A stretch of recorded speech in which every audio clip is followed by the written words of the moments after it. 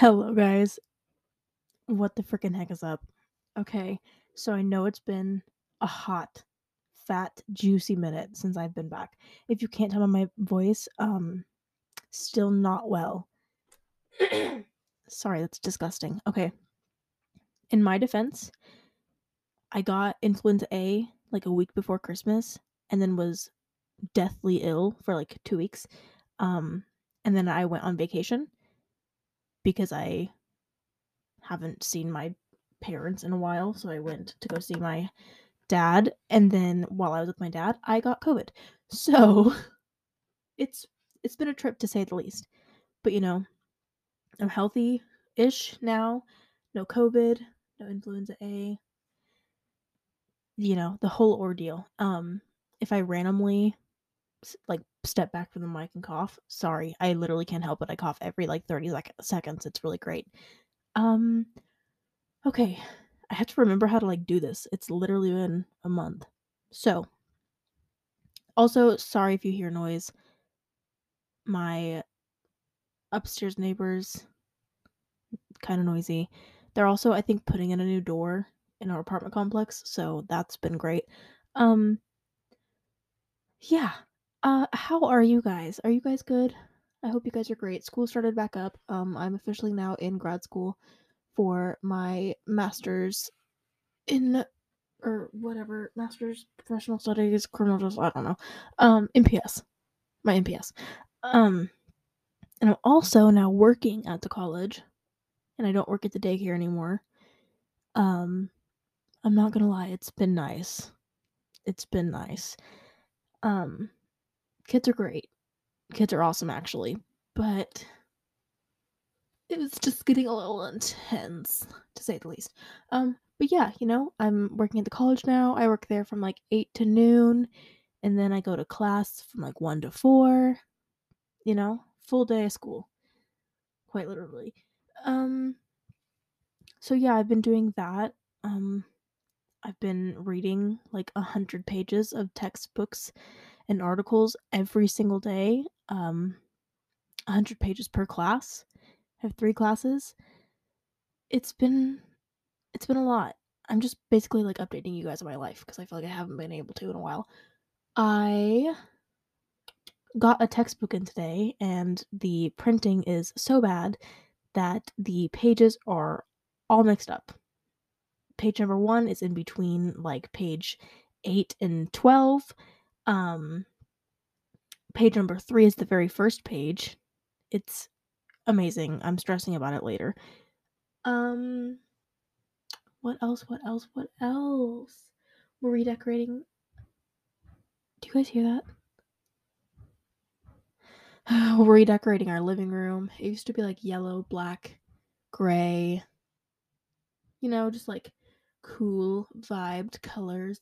And now we're gonna make it green, but not like an ugly green, like a cute green. Also bought a new comforter and sheet, or actually I bought a new duvet cover, and it's a dark green, and then our sheets are like a mint green. Sounds like it doesn't go together, but it does. It's very pretty. What else? I got some grow lights for my plants. Um, and they are doing great, doing fantastic. Lost a couple over winter. It's fine, it happens. We don't talk about it. What else? Can I say 7,000 more times? Not going to be crocheting today simply because I crocheted all morning while I was stress reading and my arms hurt bad. I crocheted part of a scarf. Couldn't remember the word for scarf. And then I also started on a blanket, and then I have some custom orders that I need to start on. Um, I think that is all that I have to update you guys on. I think. Yeah, I'm in grad school. I'm busy as hell. Yeah. I don't really know, honestly. I'm trying to think of more things because I feel like there's more. With me being in grad school, though, here's the part that's going to make some people mad. With me being in grad school, I cannot confirm that I'm going to be able to post an episode every week. Obviously, I mean, you've seen how my channel does. I don't have routine updates. Channel? Did I just say channel? Like I'm on a YouTube video. my podcast. I literally said channel. You've seen how my channel goes. I don't have routine updates. But yeah, I am all over the place, sporadic. I update when I can, and I don't tell you guys when I can't because it makes me feel bad. Um, I'm gonna try to do at least 2 episodes a month. Oh my god, I'm so sorry. The noise is so loud. I don't know what they're doing. I really hope we're getting a new door. So we had an insane windstorm. Like basically the whole Midwest had an insane windstorm the week before Christmas. I think it was like the 15th or something. I don't know. And it literally blew our back door to our apartment complex off the hinges, and like, I mean, it just ripped the door off. Hold on, 1 second. Okay, hi, I'm back. Sorry. Yeah. So it sounded like someone knocked on our door, but nobody did. And I went out and looked out the people. Nobody was there. But then I saw out our window that one of our neighbors brought home an entire litter of, I think they're called Red Heeler puppies. So gonna text Madeline about that because we are the petty neighbors. We aren't actually petty. We just like text about it. And we're only allowed to have one animal in our complex. And so I'm be like, they just brought home a whole litter of puppies. Yeah, it's not actually that dramatic. Anyways, so the apartment complex door got ripped off. Nobody decided. Okay, let me start the story again. Not again. Just give you some background details. So there's 2 entrances to our apartment complex. There's one on the side that 4 of the units use, and then there's one on the side that the other 4 units use. And when the door got blown off, nobody texted our landlord on that side for 2-3 days, and it was freezing. So like all the air was just coming into the apartment hallway and like making everybody else's apartments cold. And so finally Madeline informed our landlord, and he was like, "Oh, nobody told me." Instead of getting the door fixed, they just put plywood up. They just made a plywood door. So hopefully that's what that sound is, and that's what they're doing. Also, if you hear Ellie bark, she's freaking out about the puppies. Yeah. I also need to either buy a brand new laptop or an iPad, because my old laptop I've had since high school graduation, which is in 2016. And she's done amazing. She's worked so great. She's done so much for me, but she's finally getting to the point where like, even if I only want to get on my computer for like 20 minutes, I have to have it plugged in or it's going to die. So, and I know I could buy a new battery, but I feel like I just need a new one. It's just that time. So, within the next few days, I'm either going to purchase a new laptop or an iPad. And I'm cringing at the price. But yeah, that's going to happen. I also totally just blanked on what I was going to say. Oh yeah. Today's episode is going to be the start of something new. Oh my gosh, 16 years ago. Yesterday? 16 years ago yesterday, I think, was the anniversary. Oh my god, can I speak? 16 years ago yesterday, High School Musical aired for the first time. That's what I was trying to say. But starting today with this episode, my podcast is going to be moving into a different vibe. Not so much like just me spewing cases at you, but I want to. Sorry, the hallway is making me so distracted, and it's been a minute since I've done this. I want to do cases that are more for spreading information and like advocating for things that I believe in, if that makes any kind of sense. So today we're going to talk about some wrongful convictions that I found on the Innocence Project website. Yeah, that, I don't know. I think it'd be fun, but I want to do more. I don't really know how to explain it. You'll just see. I'm still going to be posting relatively the same exact content that I was posting before. Excuse me, but just tweaking it a little bit, you know? Just tweaking it a little bit. So yeah, grab a snack, grab a drink, grab your projects. I probably should put this pen down. I'm going to be making noise with it. And we'll hop right into it. So let me get it all pulled up. I'm gonna be using my phone for it because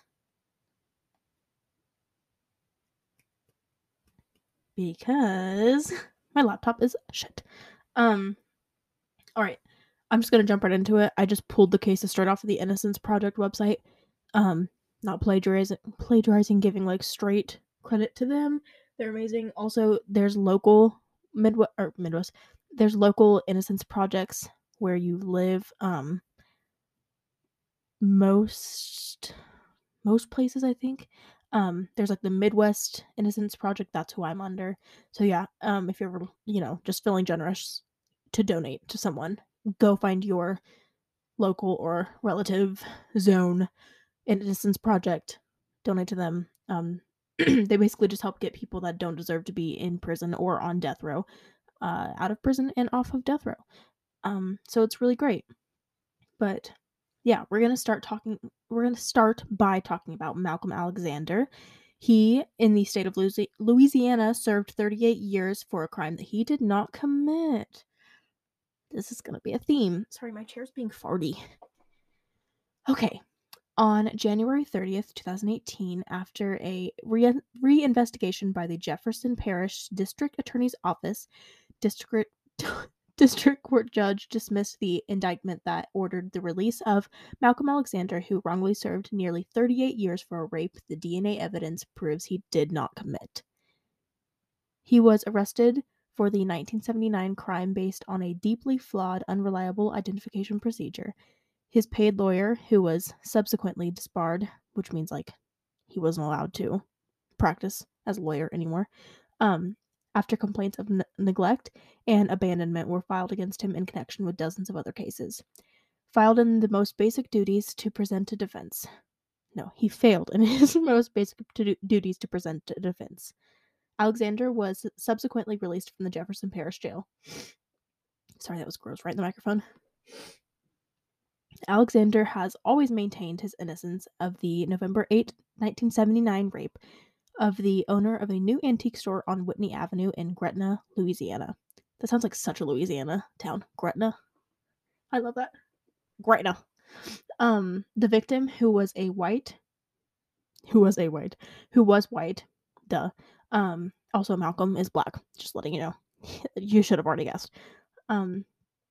Was grabbed from behind in an empty store by a black man and taken to a small, dark, private bathroom in the back of the store where she was raped from behind with a gun to her head.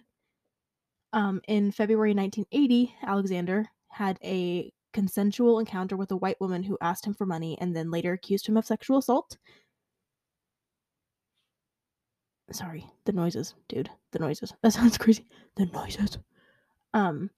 This encounter, which was uncooperated and later dropped by the police, prompted police to place Alexander's photo in a photo array that was shown to the victim over 4 months after she was attacked at gunpoint by a complete stranger.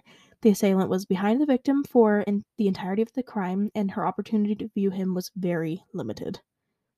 According to police reports, the victim tentatively selected Alexander's photo.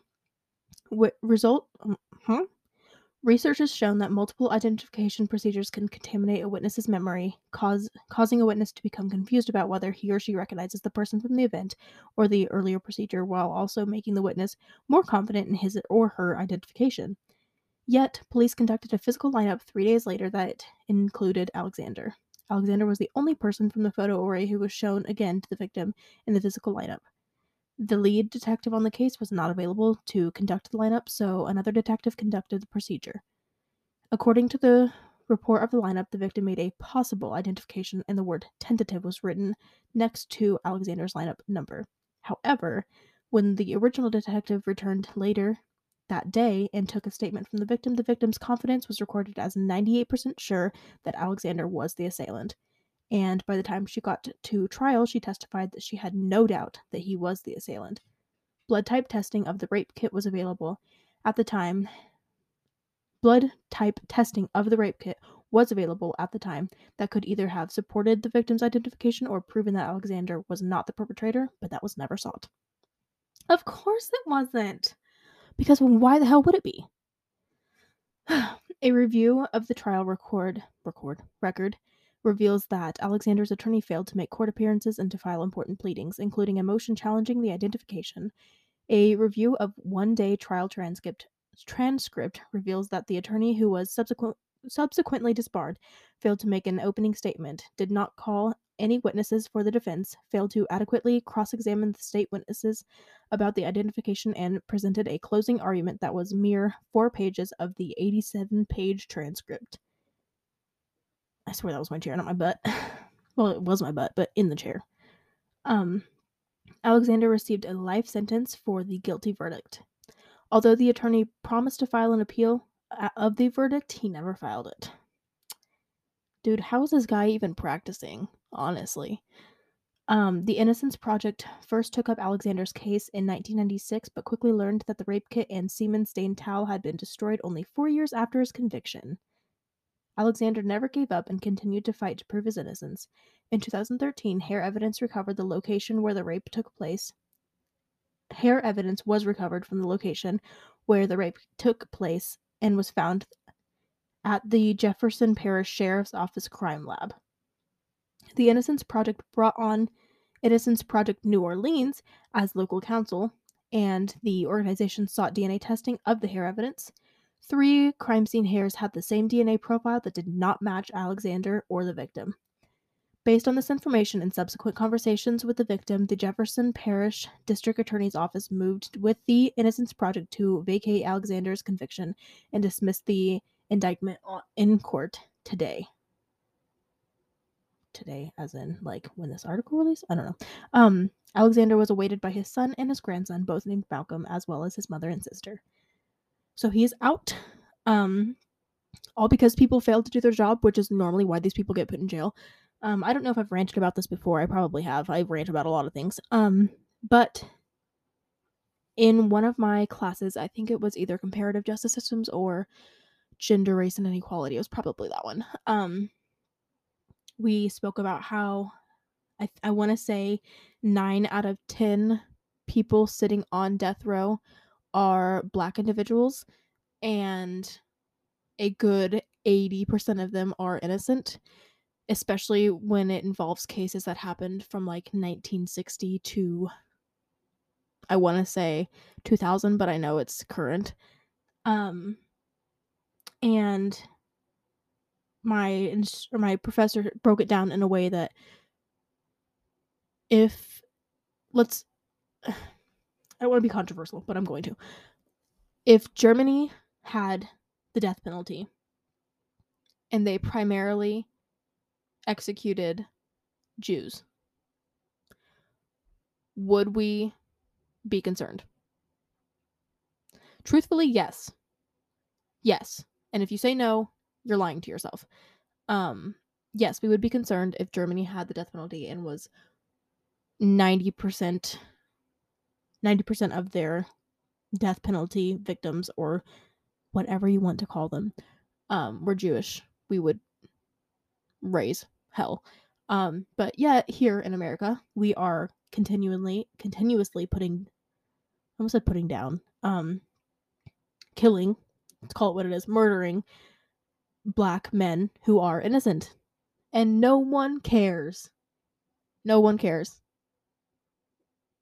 No one cares.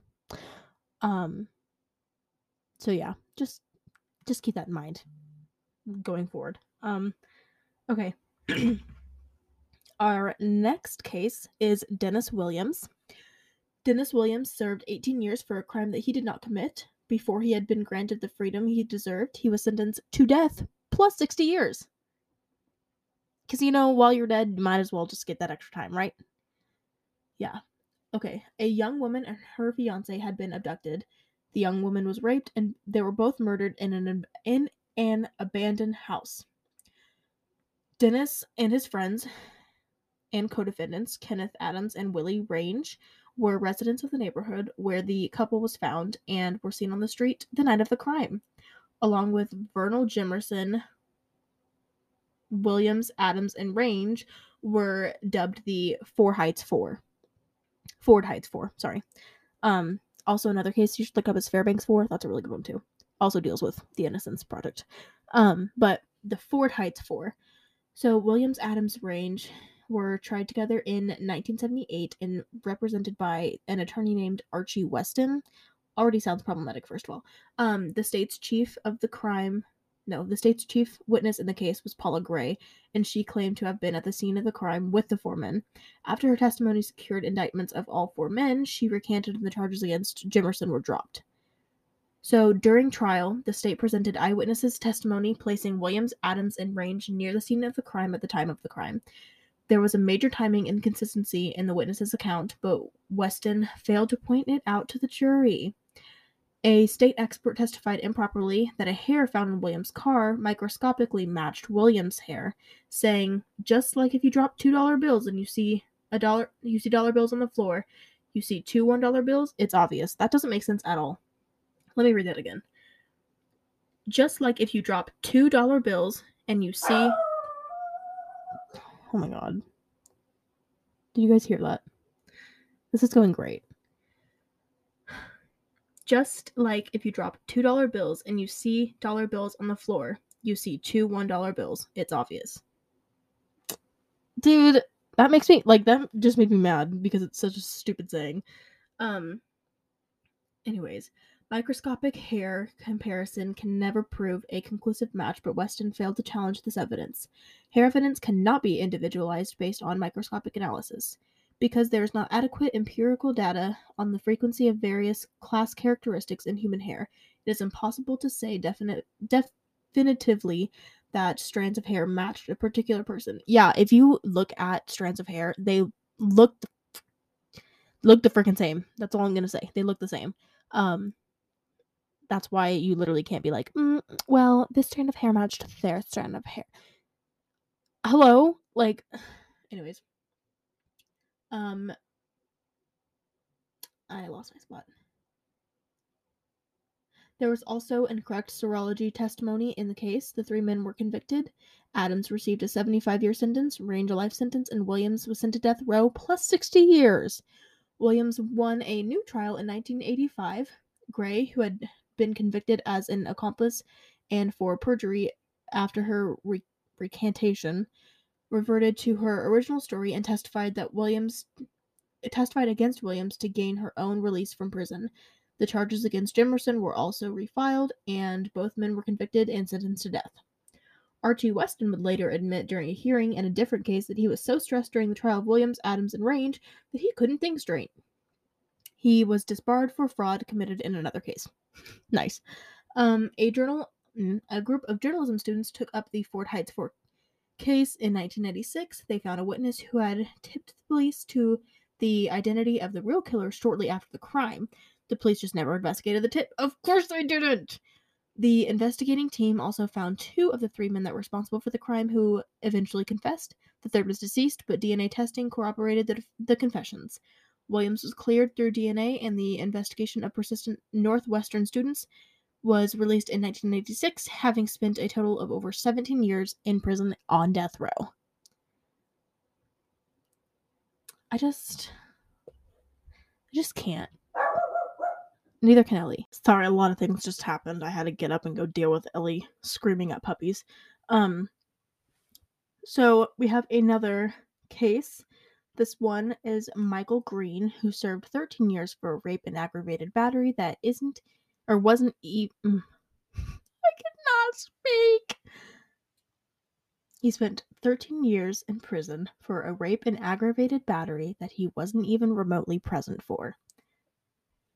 So, the victim was a Caucasian woman, and she was attacked in her room at the Cleveland Clinic Inn, where she was staying following cancer treatment at the Cleveland Clinic Hospital. On the night of the crime, she had responded to a knock at her door. When she opened the door, a hand reached inside and grabbed her by the throat. The assailant held a knife near her face and pushed her into a room, and they demanded money. Bro, now someone's knocking things together outside my window. I can't have anything. So, after the victim gave him some money, the perpetrator ordered her to sit on the bed and to undress. The assailant then told her to put her clothing back on and went toward the door. After he arrived at the door, however, the assailant walked back over to the victim and ordered her to undress again. He pushed the victim onto the bed and raped her. After ejaculating, the assailant grabbed a washcloth from the bathroom and cleaned his penis. The assailant then threw the washcloth on the floor and left the room. The victim testified at trial that the perpetrator said his name was Tony during the attack. Immediately after the attack, the victim went to the bathroom 2 times, squatted in the tub, and washed her vagina with soap. She then attempted to reach the rape crisis center, but her call went unanswered. Approximately an hour and a half after the perpetrator left her room, the victim called the Cleveland Clinic security, who notified the Cleveland Police Department, and both agencies responded to the scene. The victim's initial description of the assailant was an African-American male, around 23 years old, 5'8", 165 pounds, medium build, brown eyes, black short afro, pock-marked face with pimples, wearing a black ski cap type and a do-rag, and a black t-shirt with cut-off sleeves and gray pleated pants. Miss Girl. She memorized. I'm not making fun of her. I'm saying, like, that's a good thing. The police collected the washcloth and brought the victim to Mount Sinai Medical Center, where a rape kit was prepared and pubic hair samples were collected. Green, a former employee of the Cleveland Clinic, became a suspect in the case after a Cleveland Clinic security officer recognized the description given by the victim. A few days after the attack, the victim was shown a photo array which depicted young African-American males and included Green's former work identification photograph. After viewing this first array, the victim stated that she saw one person that resembled her attacker, but just not enough. The following day, she was shown a photo array which was comprised of booking photographs. Green's photograph was the only photograph repeated in both arrays. The booking photographs contained biographical place cards on them, including the subject's height, weight, and age. The card on Green's photograph gave a height and weight and age description that matched the description given by the victim to the police. She identified Green as her assailant from the second photo array.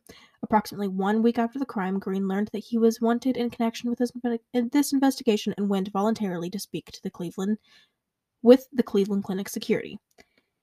At trial, the prosecution's case hinged on the cross-racial identification made by the victim, as well as serological testing of the washcloth and that the assailant had used to wipe his penis following intercourse. The prosecution introduced the washcloth into evidence and relied on the testimony of the civilian scientific examiner for the Cleveland Police Department Forensic Laboratory to establish Green's identity as the assailant. Specifically, the examiner testified that he examined the washcloth and conducted acid phosphatase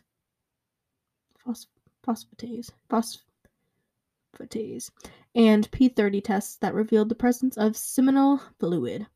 Semen. He then performed conventional serological testing on the biological evidence. Results revealed that both Green and the victim are type B secretors. The examiner went further and testified that he was able to determine with scientific certainty that the donor of the seminal fluid was a type B secretor, including Green as a source of the seminal fluid, though serological testing could not allow him to separate the victim's profile from the assailant's. He also testified that 84% of the male population would be unable to deposit the seminal fluid on the washcloth, meaning that, like, everybody else is type A. I guess. I don't know. In 1997, Michael Green contacted the Innocence Project and requested assistance with challenging his conviction. Green insisted that he was innocent and the DNA testing would exonerate him. With the help of Green's father, Robert Mandel, the relevant evidence was located and the Innocence Project ultimately negotiated the release of the evidence for DNA testing. On May 22, 2001, Judge Anthony O. Calabrese Jr.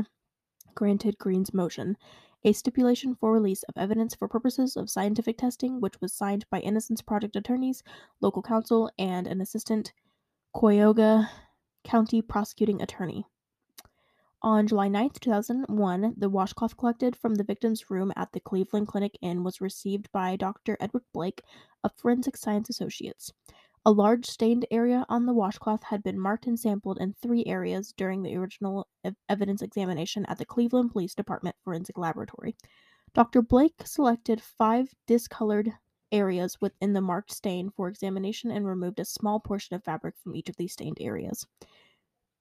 Ellie's gonna bark soon, I'm just warning you. Dear. The DNA from the spermatoza recovered from these 5 areas eliminated Michael Green as a source of the spermatoza found on the washcloth. Aside from the DNA results, the Forensic Science Associates report detailed the ways in which the state's expert testimony at trial was scientifically irresponsible and misleading to the jury. The victim had reported that the assailant ejaculated during vaginal intercourse and then wiped off his genitals on the washcloth. Thus, the scenario painted a clear expectation for the presence of semen commingled with the victim's vaginal secretions on the washcloth. According to Blake, in his trial testimony, the state's expert gave the impression that the semen stain on the washcloth was a neat semen stain rather than a semen stain commingled with vaginal secretions of the victim, though he knew, or should have known, that the opposite was true. He had also given 16% figure for how many people out of the population were possible contributors of the stains. Since Green and the victim are both B secretors, any B or O secretor, sorry, I said A earlier, or non-secretor of any blood type could have deposited the sample. Anthony Michael Green was released on October 9th, 2001, and exonerated based on post-conviction DNA testing results on October 18th, 2001. He had been wrongly incarcerated for 13 years. Since his release, the real perpetrator of this crime has confessed and was convicted. In June 2004, Green reached a settlement with the city of Cleveland, and the city agreed not to only compensate him, but to create and conduct the Anthony Michael Green Forensics Laboratory audit. Excuse me, I just burped, sorry, that's nasty. Of the city police laboratory. The audit hopes to address the causes of faulty and falsified forensics, which played a large part in Green's conviction. Green hopes that this audit will help others who, like himself, were wrongly incarcerated on the basis of false scientific evidence. Boom. So there's the cases that I wanted to bring up today. I'm not always going to be covering like wrongful convictions. I'm just really passionate about wrongful convictions. But moving forward, I just want to do more cases that make me feel good covering. Not feeling good because people are hurt, but feeling good as in like I can spread awareness of this case and maybe it will help other cases be solved different. I don't know. I'm just getting ahead of myself now. Yeah, I hope you enjoyed today's podcast, even though I had to stop 30 times to either hack up a lung, stop Ellie from breaking through the window and trying to eat other dogs, even though she would 100% lose in a battle between a chihuahua, and just not reading, being able to not read. But yeah, you guys are freaking awesome. I'm so glad and so ready to be back. People are screaming outside my window. I just bumped my microphone. It's a great day. I love you guys. Lock your doors and don't talk to creepy men.